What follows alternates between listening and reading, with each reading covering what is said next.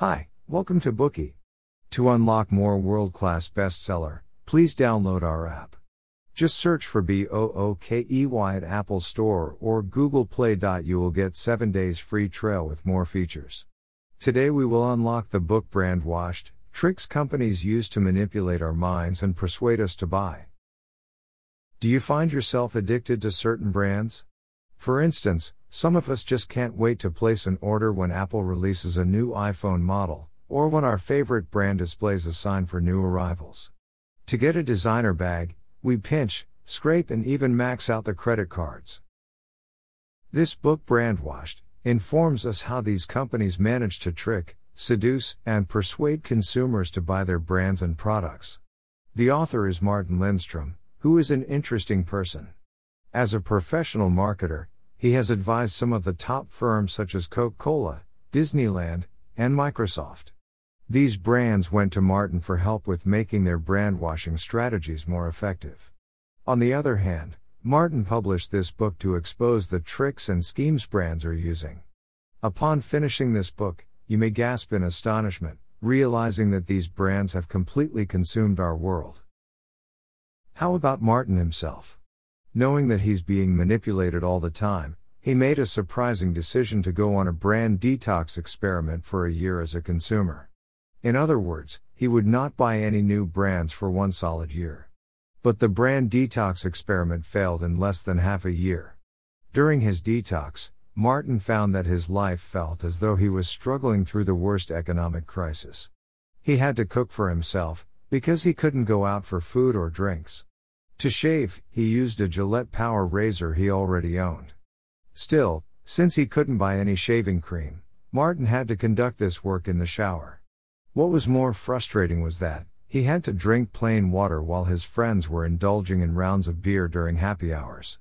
His relapse took place during one trip. He was scheduled to give a keynote presentation, but his suitcase was misplaced. He was so sweaty that he had to break his detox to buy a souvenir t-shirt at a local tourist shop as a contingency plan. Because he had officially relapsed for the sake of a crappy t-shirt, he continued to go on a shopping spree when he arrived in Milan, Italy, the fashion capital of the world. He just couldn't stop buying every brand he saw near the hotel. Martin makes his living helping companies build and strengthen brands, but in the end, even he couldn't resist his own medicine. That's when he realized he had been brandwashed. How is this possible for a brand marketer? Martin summarizes that what's happening underneath is insight to consumer psychology. With sophisticated tools, such as research in cognitive psychology, neuroscience, and big data analysis, they successfully probed into our unconscious inner psyches, preying on factors such as fear, anxiety, desires, acceptance, and conformity. They acquired and amplified these emotions to manipulate the way we think, act, and make decisions. Next, we will unlock the following 3 key insights from this book. Part 1. When does brandwashing happen to us? Part 2. How do companies brandwash us? Part 3. Who are the people companies use to brandwash us? Firstly, let's take some time to find out when these companies start brandwashing with us. The fact is, companies start marketing to us as early as when we're still in the womb. How could this be? Weren't we just a mass of cells then? Scientific research shows that an embryo forms sensory and tactile function in week 10. It begins to respond to sounds around week 20. And then, in week 30, a fetus auditory, gustatory, olfactory, and visuals are fully functional, and it can hear the mother's heartbeats and external sounds. After this stage, what the pregnant woman eats will profoundly influence the unborn child. It will even influence the baby's adult habits. And because of that, a lot of brand marketing starts even when we're still in the womb. For example, if a pregnant woman keeps listening to the music of a specific singer, these rhythms could possibly leave a long-lasting impression on the baby. Between the hormonal changes and the nervous anticipation of bringing another life into the world, pregnancy is also one of the times when women are most vulnerable to suggestion. So, to prime these women for shopping, one shopping mall chain conducted an experiment to test the power of smells and sounds in influencing expecting moms. First, they began spraying baby powder in every corner of the mall. Then they infused cherry fragrance into the air across the food court. And they played soothing music from the era when these pregnant women were born. The mall executives were hoping these measures would boost sales among expectant mothers, which it did. But to everyone's surprise, it also had another far more remarkable effect. A year or so after the sensory experiment, many mothers attested to the effect the shopping center had on their newborns. It turned out that the moment they entered the mall, their babies calmed down, which was an effect the parents had never experienced anywhere else. After analyzing these perplexing findings, they finally concluded that the baby powder, cherry scents and the comforting, soothing sounds, including these mothers' heartbeats, had infiltrated the womb. As a result, a whole new generation of consumers were drawn, subconsciously, of course, to that shopping mall. These early childhood experiences may have a potent effect throughout a person's life. Many brands will take advantage of this to create the next generation of consumers. To give one example, a mere 4 years into its existence, Kopiko Coffee became the third largest brand in the Philippines. In this case, the marketing strategy we mentioned before contributed greatly. Kopiko had been preparing to roll out their new product, coffee that tasted just like coffee-flavored candy. The distributors were supplying the coffee-flavored candies to many obstetricians, gynecologists, and pediatricians. Interestingly, the moment that the candy-flavored Kopiko coffee hit the shelves, its success was phenomenal, particularly among children. Yes, kids, who would usually never go within a mile of the stuff, turned out to love the taste of Kopiko coffee.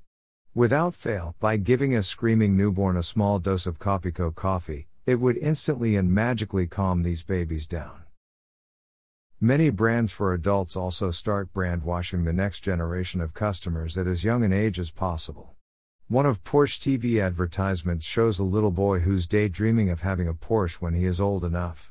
There's a decade or two in between when his dream can be fulfilled. But these sophisticated companies would never think it's too soon to start brand washing. We are brand washed ever since we are in the womb, and many of us continue to become addicted to brands when we grow up. You may want to ask, how does one become addicted to brands? To answer this question, first we need to know what is shopping addiction. Take the case of a woman named Carolyn Longmead. She worked for a small electronics store in the UK, from which she stole roughly $225,000 within 2 years. Did she use this money to buy a house or to send her kid to school? No, she used it to buy luxury items from Louis Vuitton, Prada, Gucci, and other designer brands. When she was caught, her belongings bought with the stolen money could fill 27 garbage bags. It's safe to say she is a good example of a shopping addict. Research has found that shopping addictions tend to follow the same general patterns as any other addiction, namely it is highly motivated by dopamine, a substance released by our brain to make us feel happy. When we go shopping, we feel joyful and excited. When we hear the salesperson's compliments, we feel confident. And when we recall some good memory, or when we experience some wonderful feelings, our brain is always releasing dopamine. But the problem is, we easily become desensitized to dopamine, and it means we'll try to find more opportunities to get more of it. In shopping addicts, the constant pursuit of that dopamine rush triggers an uncontrollable urge to shop for more items. The pursuit of constant pleasure is the reason why those addicted to shopping just can't stop it. After explaining shopping addiction, now let's turn to brand addiction. According to Martin, brand addiction is a subset of shopping addiction. Some companies have come out with models of consumers' brand addiction. They find that there are 2 stages of brand addiction. The first is the routine stage, when we'll use certain brands or products as part of our daily habits, like we brush our teeth with Crest, or take a shower with a Dove soap. The other stage is the dream stage.